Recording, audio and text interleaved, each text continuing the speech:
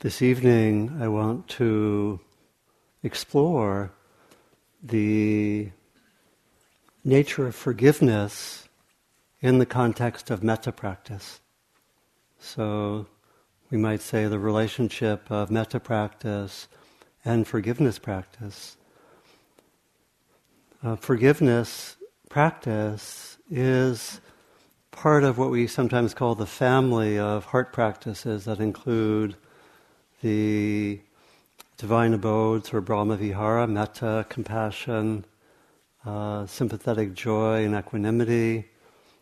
Gratitude is an honorary member as well, and forgiveness, and we could probably name others if we went to other traditions. Tibetan tradition, we'd bring in Tonglen and others. So there are a whole set of heart practices which bring out different flavors of the wise, kind heart.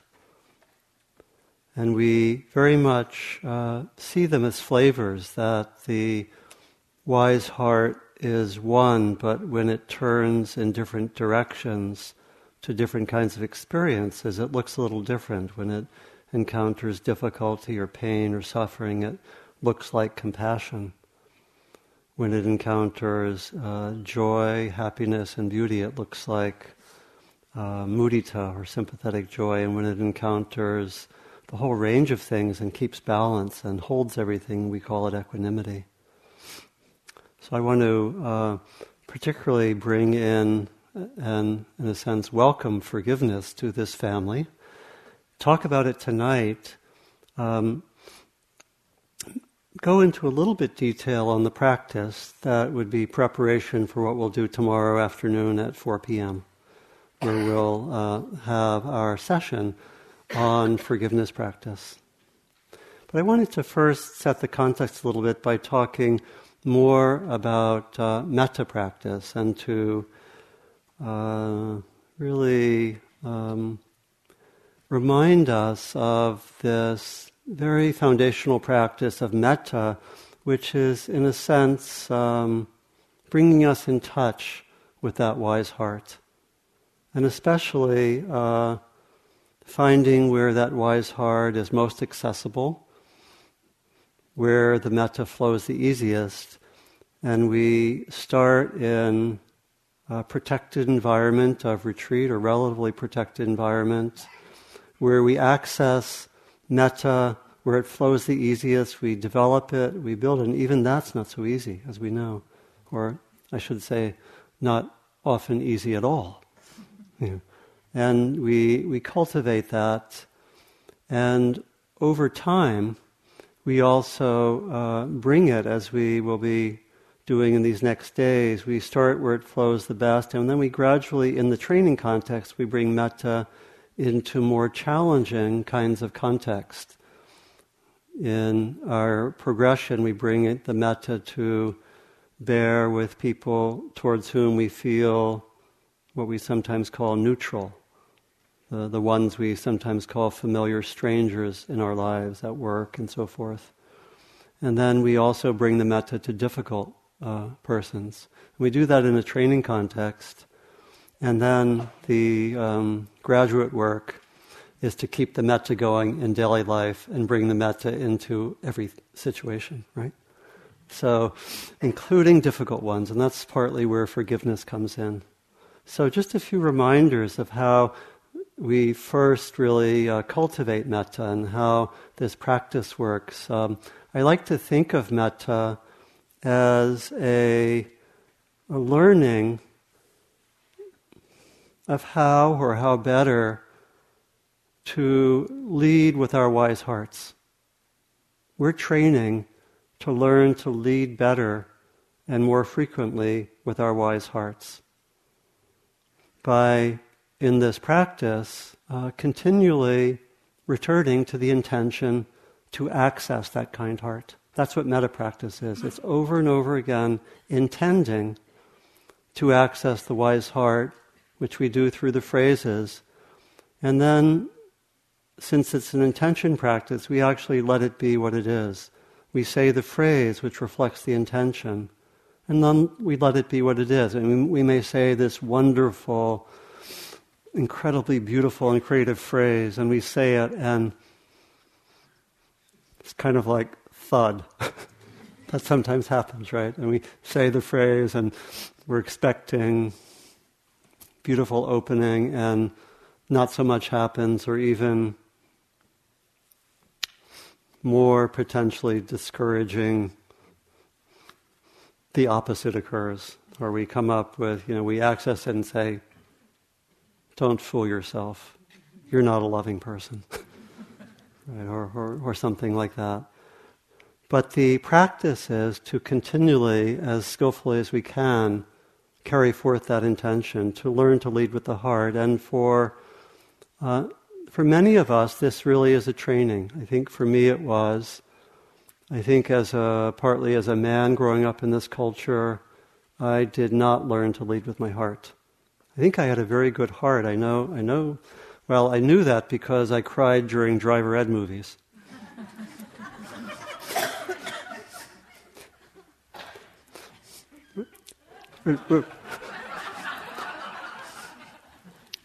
And later, I noticed myself, I would cry at movies also. So I knew there was something there. But essentially my training was to, be with people and whatever would come up with a good analytical problem-solving mind. And many of us probably shared that training, and of course one can make a good living at that. But so in doing metta practice and really, as I came to see my own conditioning more clearly, it was important to find ways to access that kind heart, to access empathy and so forth. And metta practice is a beautiful way to do that. And for many of us, this is really a training to lead in ways that in some ways were absent in our conditioning or even go against some aspects of our conditioning. So metta practice does that. It does that through this continual moment-to-moment focus on inclining towards the kind heart over and over again. That has this, we do that and we strengthen that intention, and we also deepen in a kind of concentration which comes from intending that wise heart over and over again. We might say intending the same thing all day long. It concentrates the mind. The philosopher Kierkegaard says, purity of heart is to will one thing.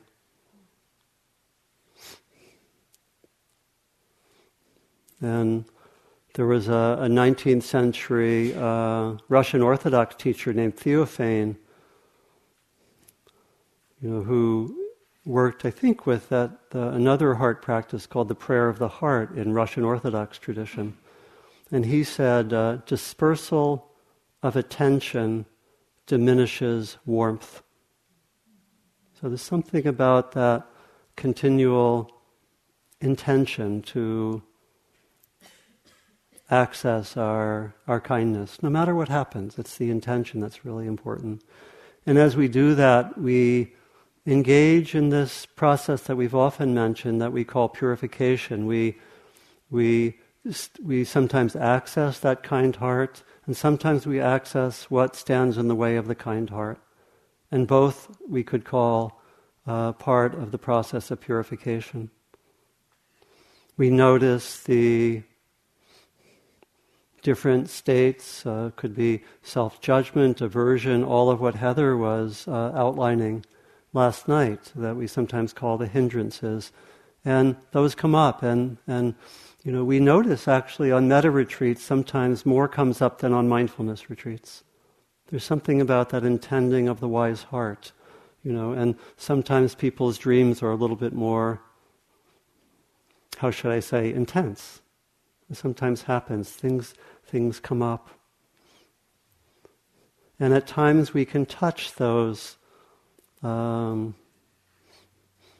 really those depths of the kind heart. We can at moments have a sense of maybe resting in our own goodness, or the simplicity of the kind heart just manifesting.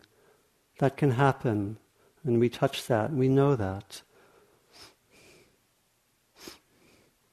In the ancient texts, the quality of mind and heart linked with metta is often said to be brightly shining. There's a luminous quality connected with metta when we touch it, and it's said to be there for everyone. Even someone who engages in unskillful actions has beneath the surface this luminous quality which can be touched, which is deeper in a sense than the unskillful actions. And that becomes an understanding that informs forgiveness practice. That we can, in a sense, separate what we are most deeply from our unskillful actions. Especially, we can know that as we touch our own depths more and more. We come to know that more and more.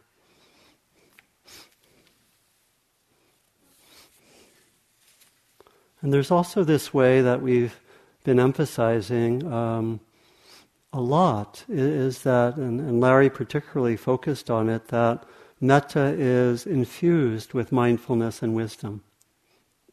That we can speak of the wise heart. And much as Sylvia also was pointing to when she said that at first she was taught that we develop mindfulness, we work through wisdom, and compassion emerges. And she said maybe it's compassion all the way. And there's this way in which the practices we do are often described in their essence as comprising both wisdom and compassion. Sometimes it's said that the Dharma, or the teachings of liberation, are like a bird with two wings. The wing of wisdom and the wing of compassion. And it permits flight.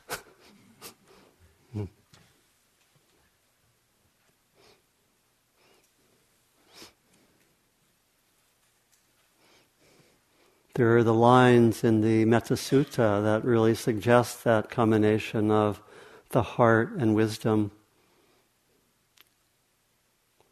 The beginning of the text, and we'll, by the way, be chanting the Metta Sutta tonight at the end of the 9 o'clock sitting. These are some of the lines, and they really bring out that connection of wisdom and metta. This is what should be done by those who are skilled in goodness. They will be peaceful and calm and wise and skillful. The text says, let them not do the slightest thing that the wise would later reprove. Freed from hatred and ill will, not holding to fixed views, the pure-hearted one has clarity of vision. The connection between the pure heart and the clarity of vision. And we'll bring that out some as we explore in more depth the quality of forgiveness, the nature of forgiveness.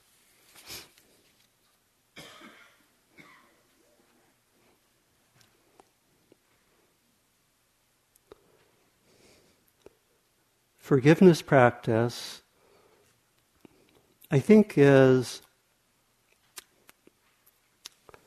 intermediate or advanced practice. Forgiveness practice is particularly to be used when we have difficult situations. Could be a difficulty that's interpersonal. It could be our own personal difficulty, perhaps self-judgment.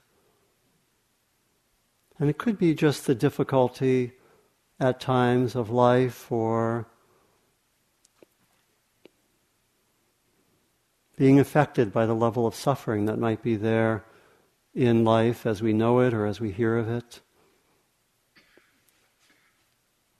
And forgiveness is particularly a tool that we use when there's resentment or anger, reactivity, the heart closes in relation to something that's happened.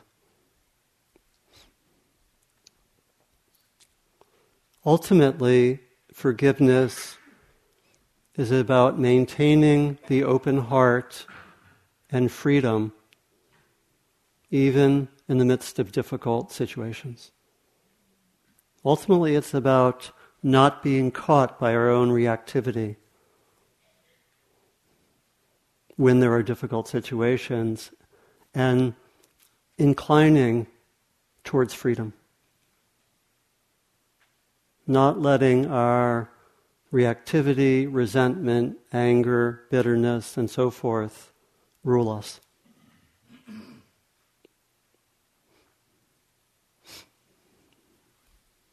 Another way of saying it is that forgiveness is the intention to stay in touch with our wise hearts, no matter what happens. And so you can see how it's not a beginning practice, that we want to develop that access to the wise heart. And then we can explore where there's some difficulty, when we have that capacity.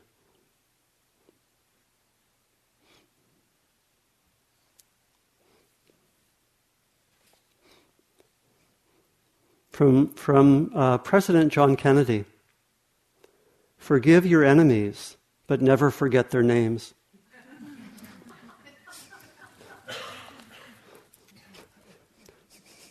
Oscar Wilde, always forgive your enemies, nothing annoys them so much.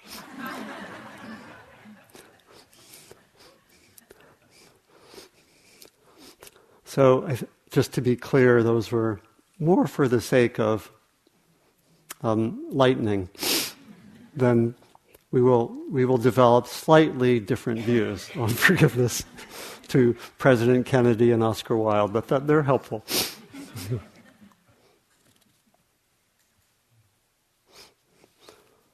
Forgiveness can be a way of proceeding and a general intention that we hold for difficulties when they come up. From Dr. King, forgiveness is not an occasional act, it is a constant attitude, like Metta, a constant attitude.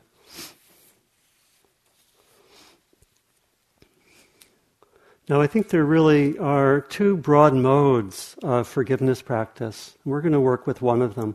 The first, we could say, is quite common in many, many cultures, and it's more of an interpersonal or social practice in which there's forgiveness that gets developed in an interpersonal context or in a social context, and it can be something which keeps communities or societies from getting caught or lost in anger or resentment. And it's really part of most societies.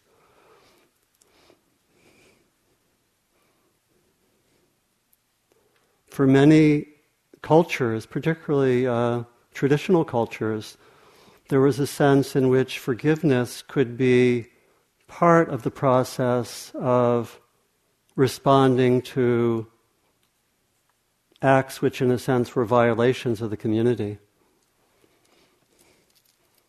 About 15 years ago, I traveled to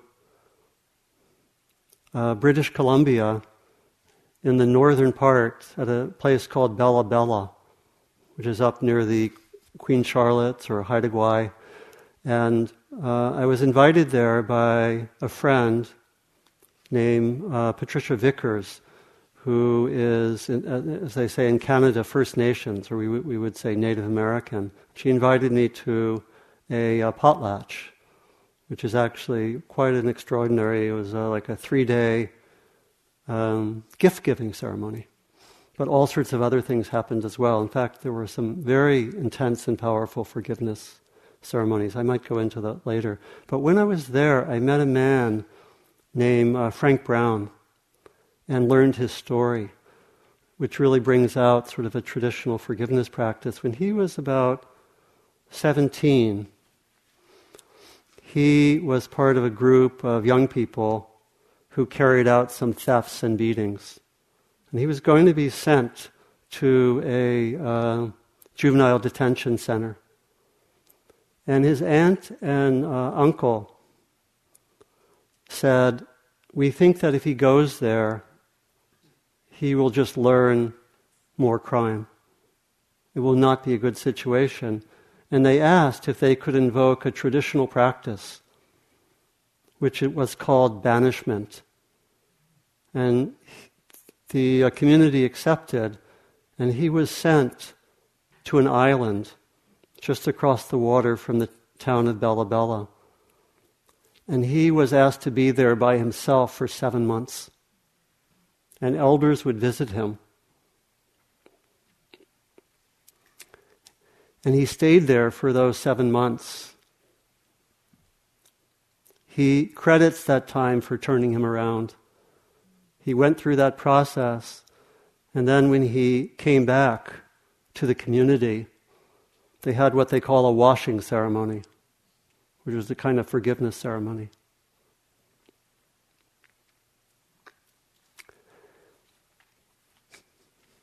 And he came back and he was very inspired with what he had learned about some of the tradition, which was in decline, but it actually was coming back some. He was particularly interested in traditional canoeing. They had those large canoes that go out on the water. And he was instrumental later for bringing that craft back into the community. And in fact, working with young people in trouble.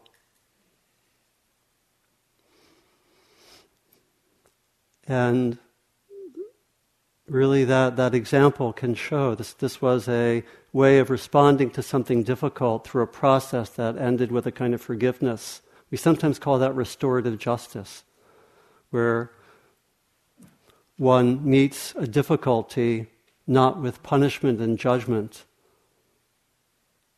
but with an attempt to heal the violation and repair the community. And so there are these different outer practices of forgiveness, which can be quite beautiful, like in that example. And there's also the inner practice of forgiveness, which is what we'll be focusing on here. And that is the practice, really, of seeing that to the extent that I have reactivity or bitterness or unresolved anger in relation to something that happened in the past, in a sense I'm in bondage still. I am not free. And forgiveness practice is the practice to, in different ways, work with that reactivity. In some ways to work through the reactivity, to touch the heart of compassion, to intend for that kind heart to emerge from the reactivity. And it comes really with the understanding that holding on to pain keeps me in bondage and may keep, if there's another person involved, keeps the other person in bondage. Jack Kornfield speaks of this inner practice as giving up the hope for a better past.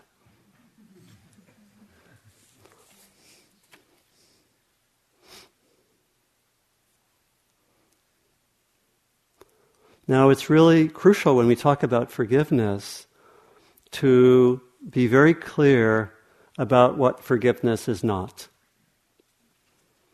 And in a way, we could talk about what forgiveness is not as almost like examples of what we call the near opposites or the near misses or the near enemies that can kind of look like forgiveness, but they're not really authentic forgiveness. So forgiveness is not about condoning that something happened.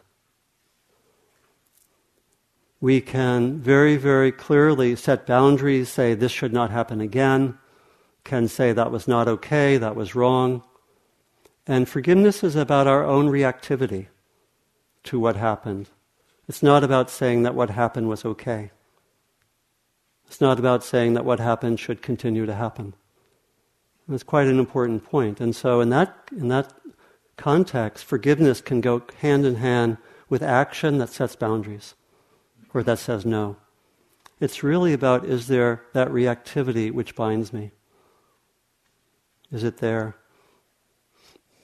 So it's not about forgetting. It's not about pretending something didn't happen. It's not about excusing. Again, it's not about not acting.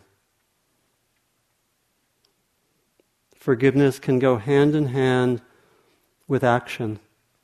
This is from Dr. King again. He said, we are to go out in the world with the spirit of forgiveness, heal the hurts, right the wrongs, and change society with forgiveness. So it can be very strong action, but with a different spirit than that of reactivity or blaming or judging.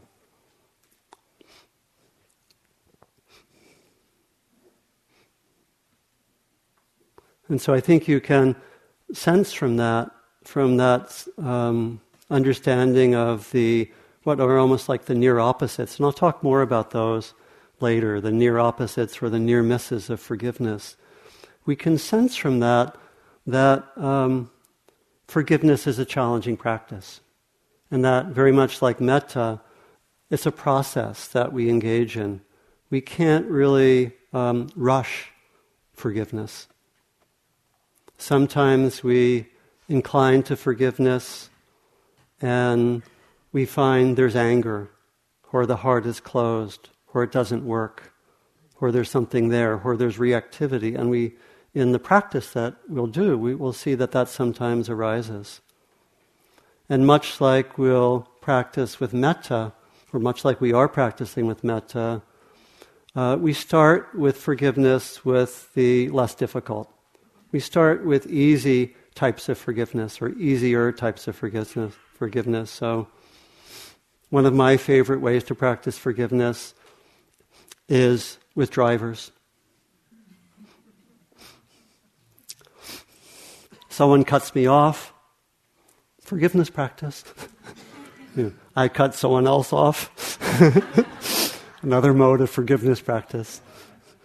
There are little ways we can do it around the retreat. I don't need to tell you the many ways that irritation of a relatively minor, hopefully, or moderate kind arises in a retreat context.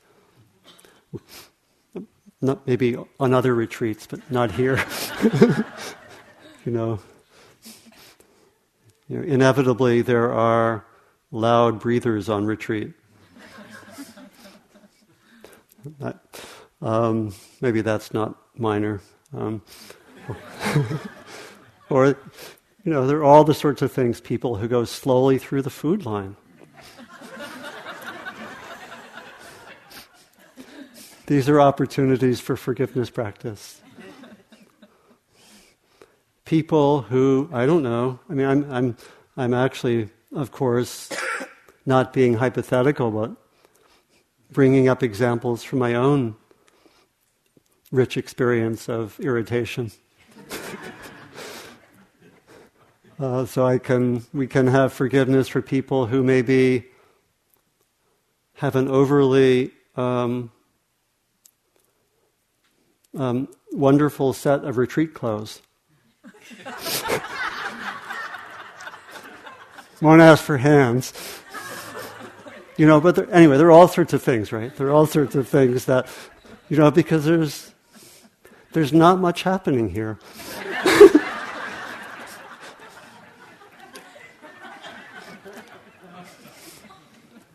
And there are many places that the mind can go rather than metta, right?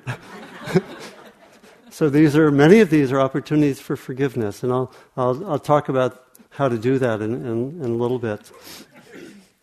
So forgiveness practice is about learning, again, starting with the easier examples, to incline towards the kind heart when there's some reactivity or some difficulty. A few aspects of forgiveness. One very, very crucial aspect is that with forgiveness, we make a distinction. I was pointing to this earlier. We make a distinction, in a sense, between the action and the person. And we remember, if we're connected with Buddhist practice, we may remember that the sense that we all have this luminous metta. We have our depths are wisdom and compassion and luminosity, and our unskillfulness is more shallow. It still can be pretty deep. But relatively, it's not who we most deeply are.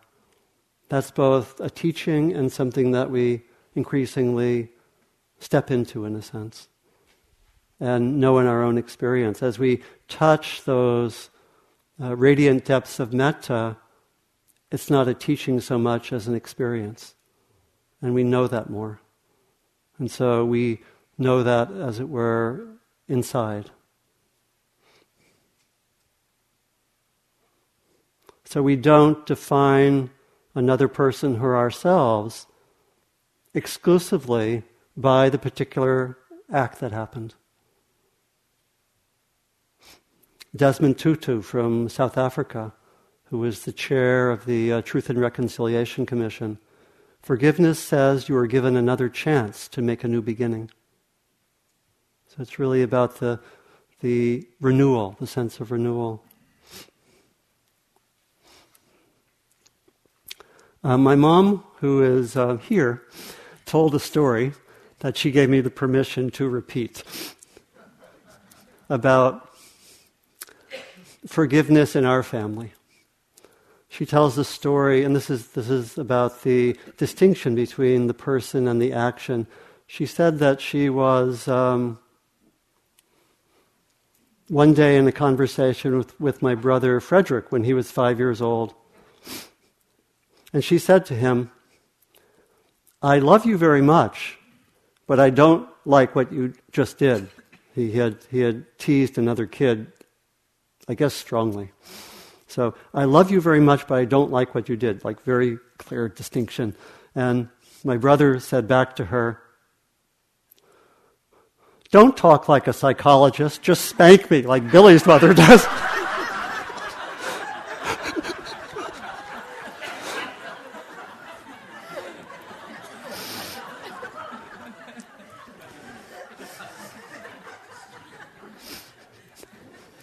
Thank you for that story. It's true. True story. There was a similar story that I heard. There was a boy who was, I think, 3.5, who had learned that teaching from his parents. And he had learned that he himself was good, but that he could do things that were... I don't know what language they used, unskillful or not okay or whatever. And one time, his family and another family went for a trip, and he was sitting in the back seat with a girl about his same age, and she didn't like something that he did, and she said to him, "You're a bad boy." And he, very matter-of-factly, age 3.5, said, "There are no bad boys, there are only bad actions." Whoa. So if those teachings are widespread, we have much hope, right? So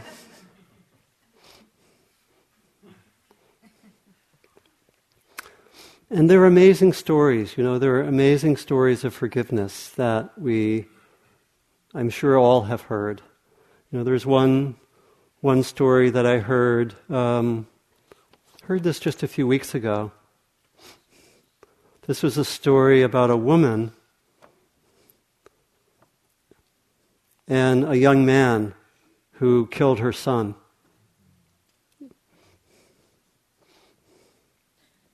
And this is a conversation between the two of them about quite a number of years later. think the killing was 1993. I think this was just a few years ago. And the mother says, "You and I met at Stillwater Prison. I wanted to know if you were in the same mindset of what I remember from court, where I wanted to go over and hurt you.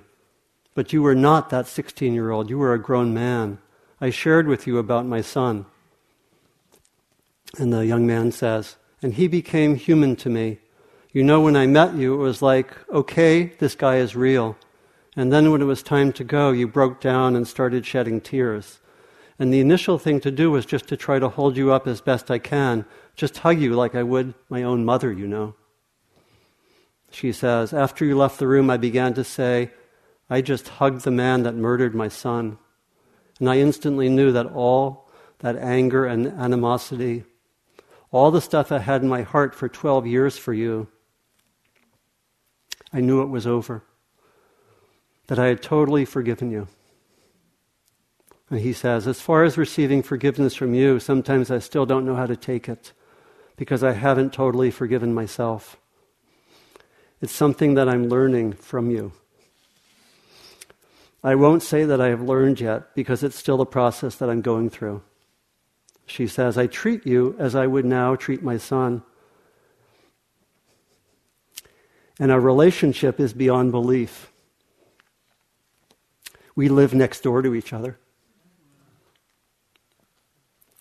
He says, "Yeah, so you can see what I'm doing. You know, firsthand." She says, "Uh-huh." "We actually bump into each other all the time, leaving in and out of the house. And our conversations, they come from, 'How come you haven't called me to check on me for a couple of days? You don't even ask me if I need my garbage to go out.' Uh-huh." And he says, "I find those things funny because it's a relationship with a mother." And she says, "Well, my natural son is no longer here. I didn't see him graduate. Now you're going to college. I'll have the opportunity to see you graduate. I didn't see him get married. Hopefully one day I'll be able to experience that with you."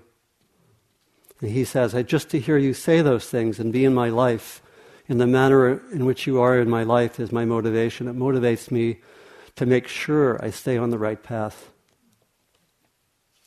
You still believe in me, and the fact that you can do it despite how much pain I caused you, it's amazing. I know it's not an easy thing, you know," she says, "to be able to share our story together, even with us sitting around looking at each other right now. I know it's not an easy thing, so I admire that you can do this." And he says, "I love you, lady." "I love you too, son." So it can be amazing stories. You know, it's a kind of in some ways it's a miracle.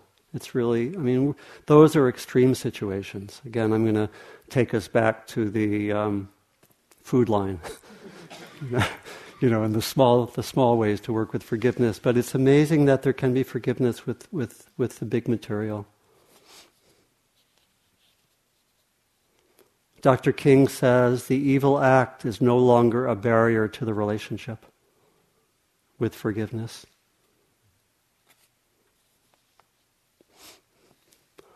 Another way of saying that we have the intention to forgive is that we have the intention to learn from everything. We keep the intention to learn. We can learn, where have I been unskillful? Where can I forgive myself? Where can I forgive others? How can I learn where I get caught in reaction? And it's very much connected with mindfulness, much like Sylvia was saying. We learn, what are my stories?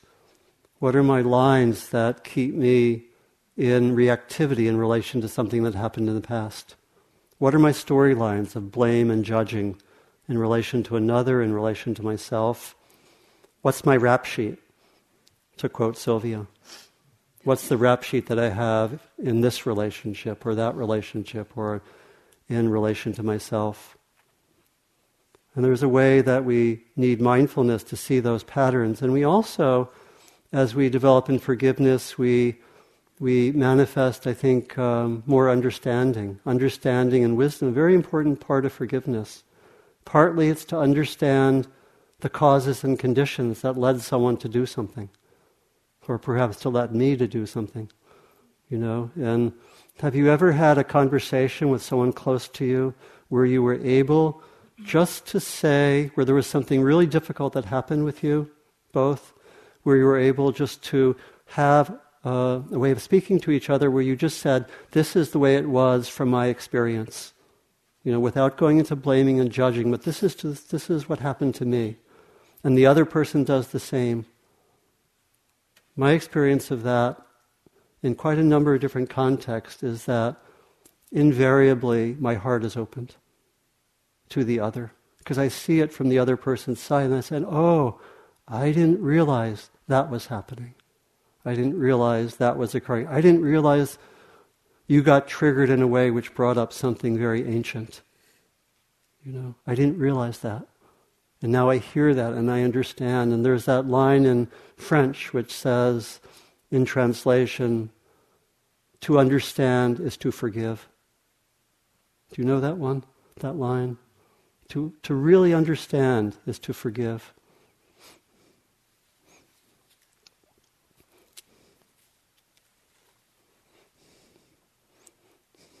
So before going to look at the practice itself, I wanted just to say a little bit more about what we might call the near misses or the near opposites of forgiveness. And we could also call this the shadow of forgiveness.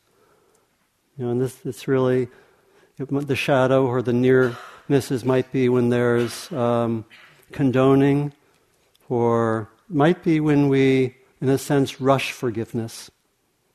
We don't go through the process. We think forgiveness is a good idea, but maybe we don't hang out with the anger. We want to get to forgiveness maybe in a conceptual way, and we don't stay with what we need to experience. Our experience gets overridden. Or we might, in a way, forgive without taking care of ourselves. Also, like Heather was saying, a kind of codependence maybe, where I'm very prone to forgive, but I don't stand up for myself, or I don't act, or I don't care.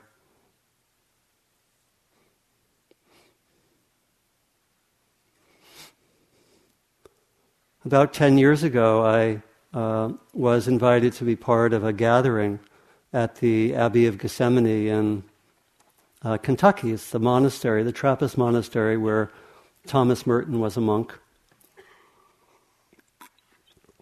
It was quite an honor to be there. Some very well-known people were there. I do not consider myself well-known.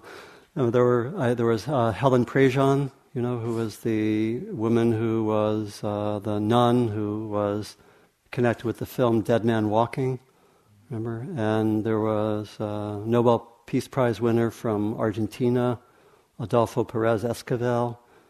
There were several people from South Africa whom I ended up hanging out with a lot, and I got to know them pretty well. One of them was on the Truth and Reconciliation Commission with Desmond Tutu. And we spent a lot of time together, and I eventually did an interview, which I published, on his experience with the Truth and Reconciliation Commission. I wanted to read you some of that, partly to illustrate forgiveness, but partly also because he brings out also some of the shadow of forgiveness. One of the stories he told was that came before the Truth and Reconciliation Commission, and this was a 5-year process. I remember him saying to me, one human being can only hear these stories once in one's lifetime, because they heard stories of the atrocities of the apartheid regime. And one story that he told was of a murder of 4 student activists from a place called Cradock in South Africa. And it was a murders carried out by the security police. And they decided to burn the bodies, which took 7 hours. As they were burning the bodies, they had a barbecue with beer. And these were the stories that were told at the Truth and Reconciliation Commission. And so he said the kind of cruelty that went with the system of apartheid was just unbelievable, but in all of it, people came forth and gave testimonies. he talked about the daughter of one of the people killed among these student activists, and she was 16 at the time of the Truth and Reconciliation Commission. She said, "I want to forgive, but I do not know whom to forgive. If only I could know who did what to my father, I would like to forgive." Pretty amazing. He said, this was from the interview, this was such a moving testimony by a young person who at that age we would expect to be so bitter. But there was no bitterness. So often the attitudes and responses of the victims to the Truth Commission were just amazing. It was an indication of the fact that people who suffered most somehow became so generous in spirit for some strange reason. Then I asked him, what made that possible? And he said, I have absolutely no idea. Yeah. And so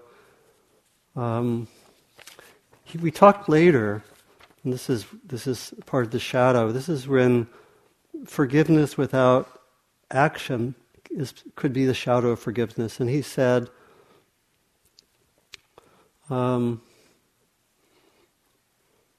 were limitations to the reconciliation process. I would like to explore this by relating a story. The story is about a man, I'll call him Tommy, who has a cow and lives on the milk from the cow. One day Mr. Brown, who is strong and powerful, comes and overpowers Tommy, taking the cow away from him. Tommy tries to resist, but Mr. Brown is strong, and Tommy cannot do anything about it. Mr. Brown takes the cow. He milks it and lives off the milk of the cow, feeding his family. Mr. Brown becomes stronger and healthier, and Tommy becomes thinner, weaker, and sicklier every day. Somewhere down the line, they talk of reconciliation. Tommy and Mr. Brown come together. They say, let's put the past behind us. Tommy forgives Mr. Brown unconditionally. Mr. Brown confesses that he has treated Tommy badly and caused him a lot of suffering. It is a very moving meeting indeed. They embrace, they have tea together, and even cry together. It's an act of reconciliation that moves other people who observe it. After the reconciliation, Mr. Brown is leaving, going out the gate. Tommy shouts after him, what about the cow? And Mr. Brown responds, separate the issues. We are now in reconciliation. We are not talking about the cow. For reconciliation to be true reconciliation, he says, we have to talk about the cow. Right? So that can be a shadow, and particularly at a social level. Some things might not be dealt with. So how do we practice with forgiveness? We'll do more practice tomorrow, and we have really 4 phases of forgiveness practice that we'll do tomorrow. The first is asking for forgiveness from another. The second is offering forgiveness to another who has hurt oneself. The third is forgiving oneself. And the fourth is something I learned from Larry, and I have my own version of it on the handout, and that is, in a way, forgiving life for suffering. Forgiving reality, life as we know it, for having suffering that feels like too much sometimes.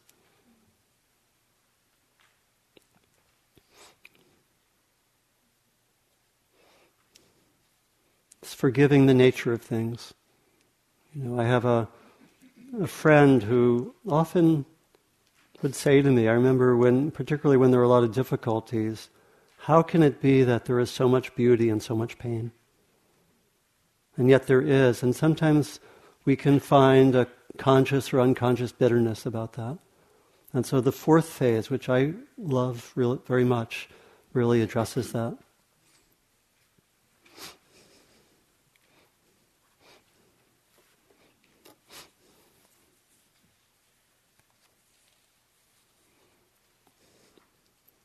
And so we'll do the practice tomorrow, and we can again work with asking for forgiveness from another. We can work with that at the retreat. We do something that seems unskillful in the moment. We could use this phrase and just internally work with it and say, if I have hurt you in word or thought or deed, may I be forgiven. Or words like, I have a little bit different words here. Or if someone does something that feels unskillful or that I have reactivity about, I can offer forgiveness to that person. And we also can really work with the sense of forgiveness to self, which is a very important part of metta practice. And this is really something that complements our metta practice, that we know that we have so much self-judgment, that metta practice sometimes discloses that we may judge ourselves in all sorts of ways, that we judge ourselves for not being okay in this way or that way, or for not having a good meditation, or for something in our lives that's not working or hasn't worked. And that can be very, very harsh. And it's something really to look into, this quality of self-judgment. It's so strong in Western culture. When the Dalai Lama first encountered judgment, self-judgment in Western culture, he was actually mystified. And he actually took 2 years to study it, to really understand, because there are plenty of issues in Tibetan culture and other ways that people can get caught in their own knots, but there's not the kind of self-judgment that we have. And so it's really something to look at, and it's something that's really, really workable. Heather and I actually teach regularly retreats that we call Transforming the Judgmental Mind. And we have found it's very workable, and when we actually go deep into self-judgments, we go deep into the structures of self that confuse us. The two initial practices to work with judgments are first to really track the judgmental thoughts, the self-judgmental thoughts, to really get familiar, really name them. It might be something that if you notice self-judgmental thoughts, really give it a name here at the retreat and notice it. Because we have to really know when that self-judgment comes so it doesn't take us over. And then the second practice is to have a very strong heart practice.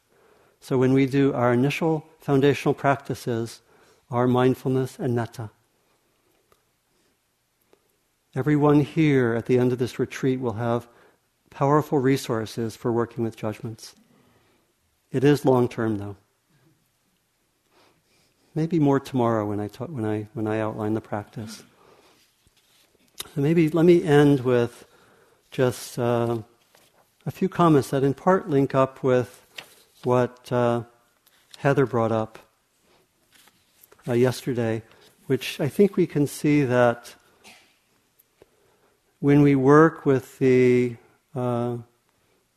difficulties, interpersonal, our own self-judgments, these are often painful experiences. And when we work with them with forgiveness and with metta and with our other tools, there are gifts that come. There are amazing gifts that come when we engage in forgiveness. And it actually is something that's very almost mystical and miraculous at times. And that we can really, in a sense, as we practice forgiveness, we can appreciate our difficulties more. We can say, when we get to a certain level of maturity, another difficult interpersonal relationship, wow, another chance for learning. Ready for that? Shantideva from the 8th century says, I should be grateful to have a difficult person appear in my life, like unexpected treasure appearing in my home. For that difficult person assists me in my conduct of awakening. Right? The Persian poet Hafiz somewhere says something like, be grateful to those who have been difficult in your life, for they bring you to me. And forgiveness in that sense is an offering to the world. Much like we've been emphasizing, it's a practice which we very much can work through our own reactivity and bring that intention to access the kind heart to difficult situations, but it's also a way of offering a whole other way of being to the world. I think I'll close with another story from South Africa. This is from Desmond Tutu.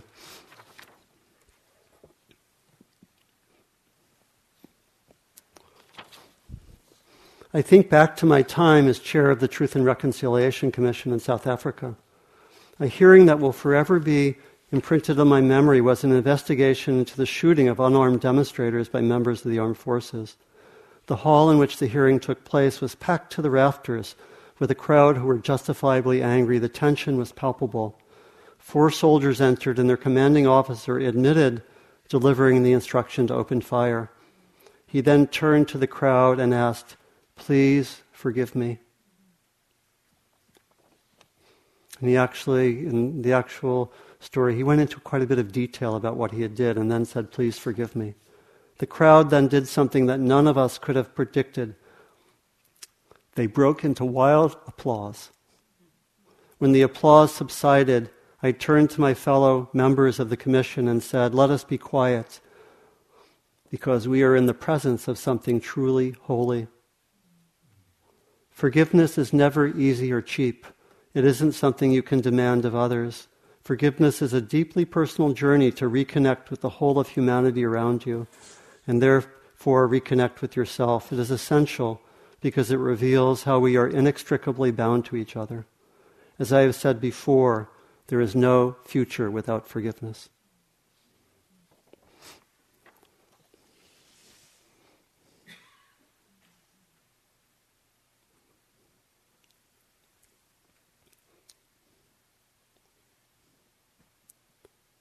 So we'll continue at the 4 p.m. sitting to explore forgiveness. Fine to practice forgiveness before 4 p.m. tomorrow.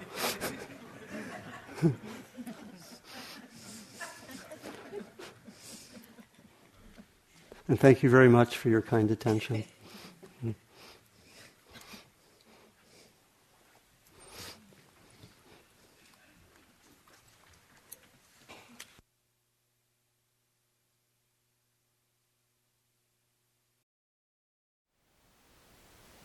Thank you for listening. To learn how you can support the teachers and Dharma Seed, please visit dharmaseed.org/donate.